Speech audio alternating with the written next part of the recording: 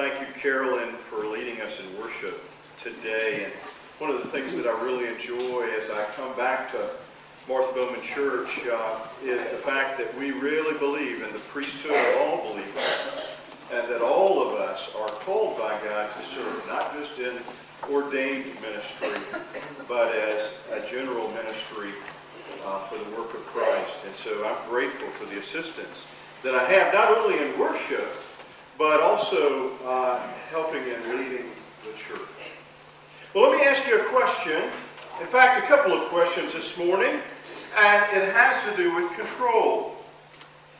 Do you always, let me ask you like this, do you believe you are always the one who knows best? Do you come unglued? Do you freak out when things don't go your way? Do you find yourself wanting to correct others around you most all the time? Well, could you have some control problems? We'll talk about that.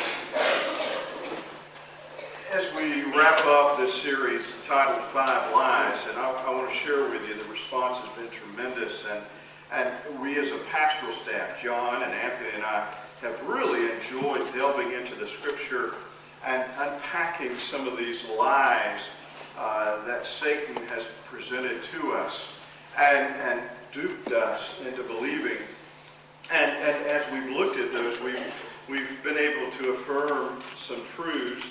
I'm the only one struggling. We recognize that Christ comes along with us, along with those that are sitting in the pews around us. And so we do not struggle alone. The lie was, I'm the only one struggling, or I can't change. And we realize that change comes, and it's a possibility, but it takes others helping us, and it takes the supernatural power of Christ working in us. And then I'm a failure. And we talked about how we may have failed, but that doesn't make us a failure, and that Christ can take all things, good and bad, and make us better. And then last week, here in the sanctuary, Anthony did a great job talking about the lie of I don't need religion. And the bottom line is we have our idols. And what we want to do is focus on a relationship with Jesus Christ. Well, today, we're taking a look at the lie, I am in control. And control issues. Why do we have them? Great question. And I'm having a control issue with my microphone. And I'm about to throw it out the window. But hey, I'm not freaking out.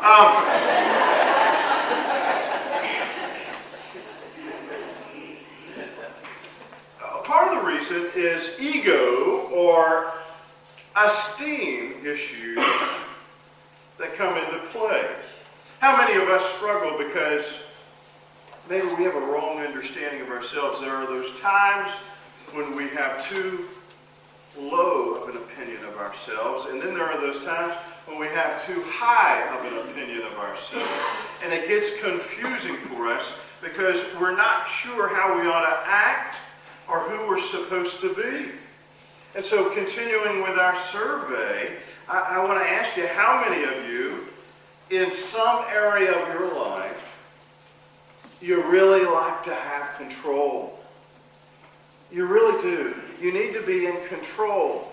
Now, if you're nudging someone, that may mean that there may be some truth in the fact that the person next to you is a control freak, but it may be in the very fact that you've nudged them that you've got some control issues. And so this message may be for you. Everyone attempts to have control in some area of one's life. Maybe for you it's the need to have control at work, but the house is a mess. Or some may need to know where every penny is spent. Some of us are control freaks when it comes to money, maybe in a marriage. I know one guy that is, he knows every dime that is spent and where it goes. But if you look at his kids, they run wild. And so in one category, he's all over it. In another category, he's laissez-faire. In marriage, sometimes there can be control issues.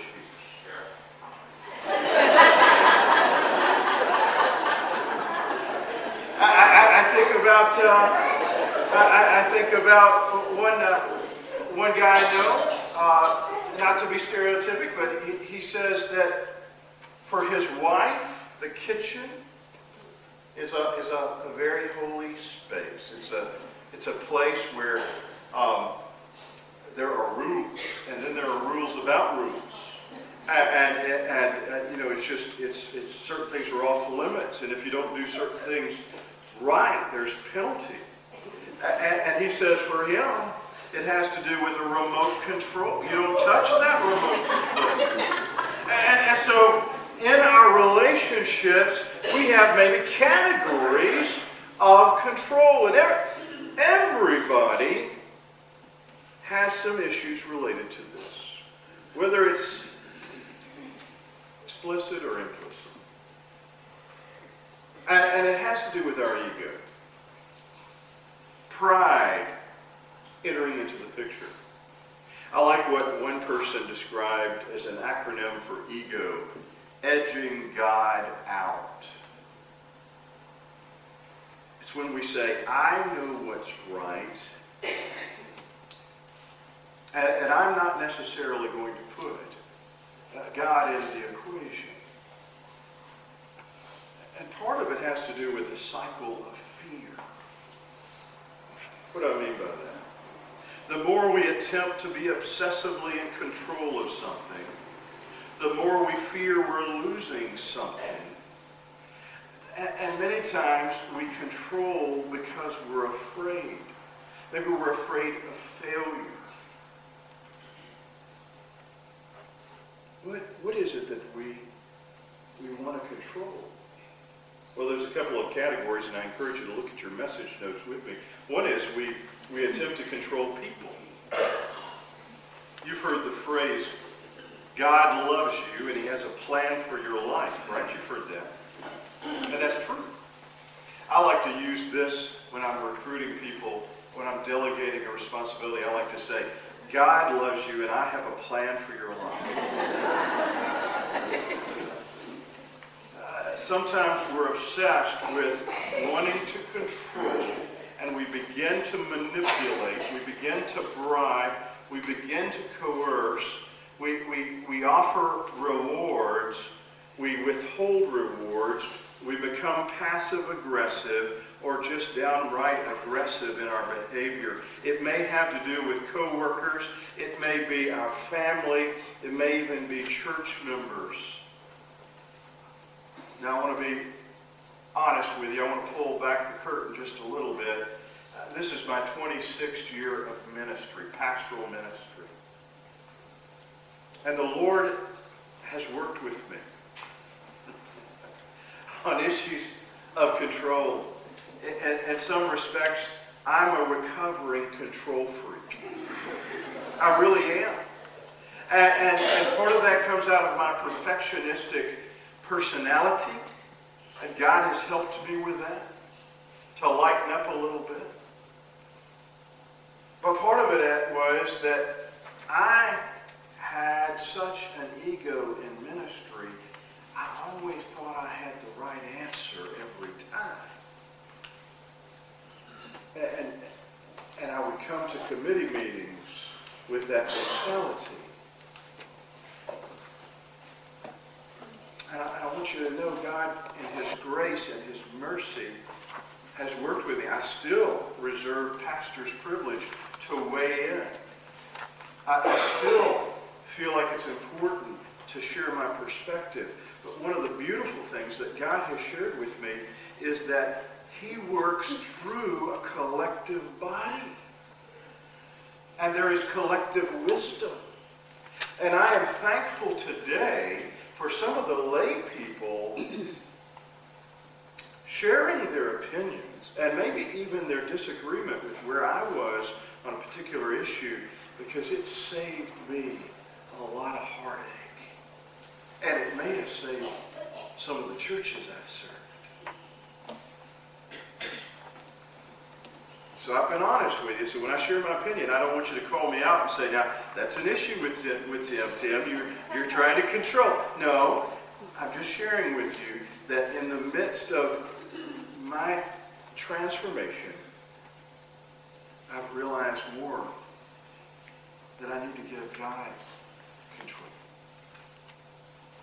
We try to control people. We try to control circumstances, don't we? We want our bodies to look perfect. We want our homes to look just right when someone walks in. We want our kids to be perfect, representing us well.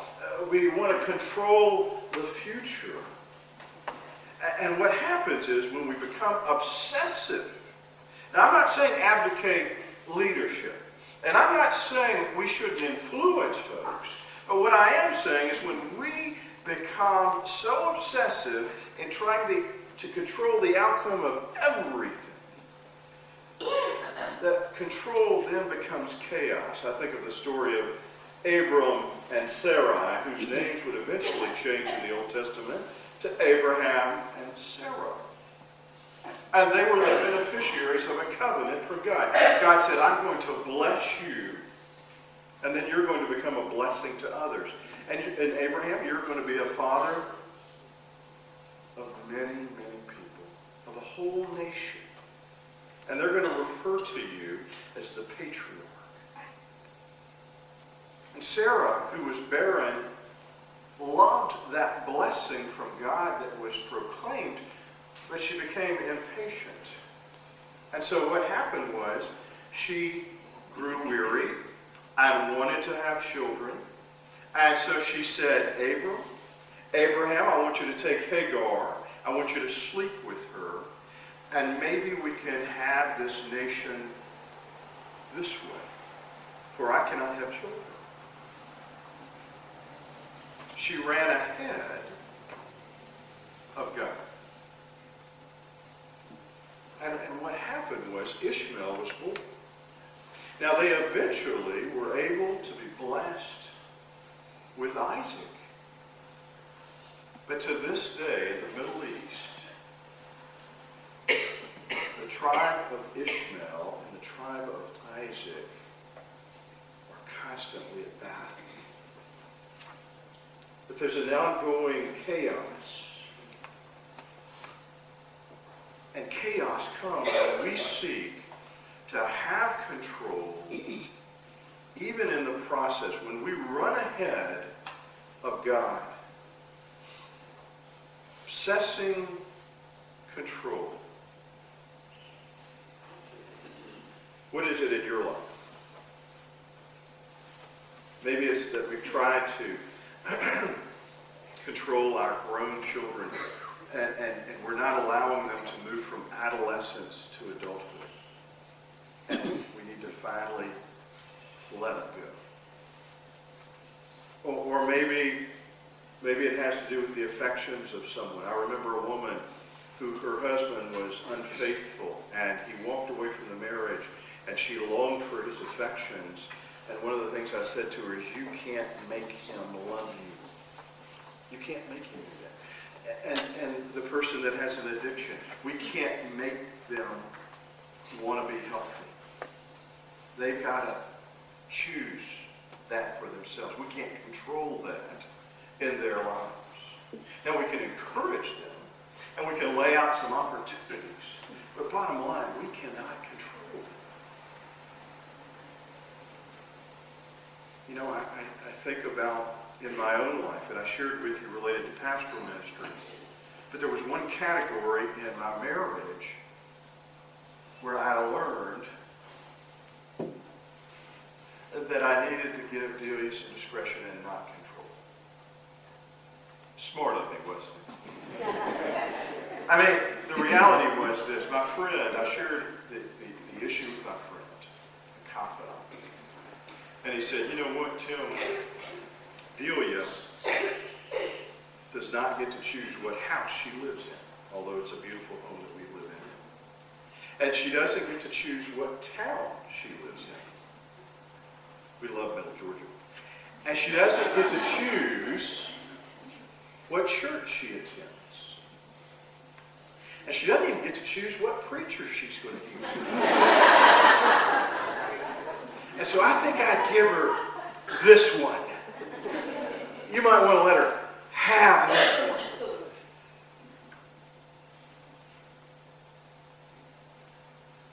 You know, it's interesting. The word compromise, this isn't in my notes, but the word compromise seems to be a better word than control. Now, in the Garden of Eden, as Carolyn read for us, we have that scene, and it's a powerful scene, where the serpent is deceptive. And that's why we call these 5 lies. And the serpent is deceptive and says, you know, while God may have said you will die, you're not going to die. If you eat of the fruit, you will not surely die, for God knows that in the day you eat it, your eyes will be open. We call that innocence lost. It was a moment where paradise was lost. And here's the line that's significant in the scripture. The serpent says, and you, get this, you will be like God, knowing good and evil. But I think that's the issue when it comes to control and buying and being duped by the lie, I am in control. Part of it comes out of fear. Part of it comes out of pride. Some of it has to do with ego. And part of that egotistic mentality is that we really want to be God. You will become like God. And so as we look at this focus fallacy, I'm in control, a good translation might be, I've got this. You ever heard somebody say, I've got this. I've got this. Or when my children were small and I would try to help them, they would say, me do it, Daddy. Me do it. It started early. And so we have the garden where Satan is saying, look, if you will partake of this fruit, you will become like God. But then there's another garden that I think takes us to a better place and gives us a better perspective. And that's the Garden of Gethsemane. And you remember that agonizing moment when Jesus was sweating drops of blood. And he said what? Not my will, but yours be done. There's a sense of surrender. And so, in your message notes, I invite you to look with me at how we can get to a better place when it comes to issues of control. When it comes to the lie, I am in control. And the translation of that lie is, I've got this. But the truth that confronts the lie is not entirely. Not as much as we'd like to think. And so, how do we move to cooperating with God instead of being obsessively in control? How do we move toward following Jesus as we move forward with the work of the kingdom? Well, a couple of things. One is resign as the CEO of the universe. In other words, we're not in control, and we can't control everything, and so quit trying. And from that, one of the reasons that we struggle with this is we have a hard time with surrender. And so we need to give it up, as one person said, and trust in the Lord. One of the songs we'll sing at the conclusion of this service is, have thine own way, Lord, have thine own way. Thou art the potter, and I am the clay. Hold me, mold me, and make me after thy will. While I am waiting, yielded and still. I think what the hymnist is saying, the hymn writer, is, you be the potter, and I'll be the moistened clay. You bring the strength through your hands and through the resistance, and I'll yield and surrender unto you. So the first is to tender your resignation as the CEO of the universe. And the other is to reply to the invitation to partner with God. Join God in his covenant. You see, Abraham and Sarah, they joined, but they weren't patient long enough. And so God is calling us to watch and wait and see and step forward at the right time and reply to this invitation by relinquishing control and letting God lead us where he will. Because I believe that God is calling us to be a part of something much bigger than ourselves. We need to move from total control. Get this. We need to move from that mentality of having to have total control to absolute trust. Trust and obey. For there's no other way to be happy in Jesus. And then finally, to respond to the direction of the Holy Spirit. To look and see where God is at work and join him. The great theologian Bono said, stop asking God to bless what you're doing and get involved in what God is doing because it's already blessed. And so one of the blessings of relinquishing control and partnering with God is we get to jump into the stream of God's adventure. And we get to move with the current of what God is already doing. And so we need to look at those opportunities and say, God, where is it that you're blessing? And I want to partner with you in that. And I want you to be in control of the direction and the speed of the current and the great work that you're about. And in 2014, I believe the current is going to be moving briskly for Martha Boone. We have a task force that has been looking, and you'll be hearing from it, on how do we take our existing buildings and better facilitate ministry. And we've decided that the sanctuary needs some addressing, the chancel area. We've decided our children's wing really needs some focus in our youth ministry. And looking at landscaping and how can we situate this chapel and how can we be more of an inviting church, a hospitable church, facilitating ministry-based church, but not just within our walls. There's a team that is getting together in a couple of weeks and they're going to be gathering. These are folks that have a real passion and heart for missions in our community and justice ministries.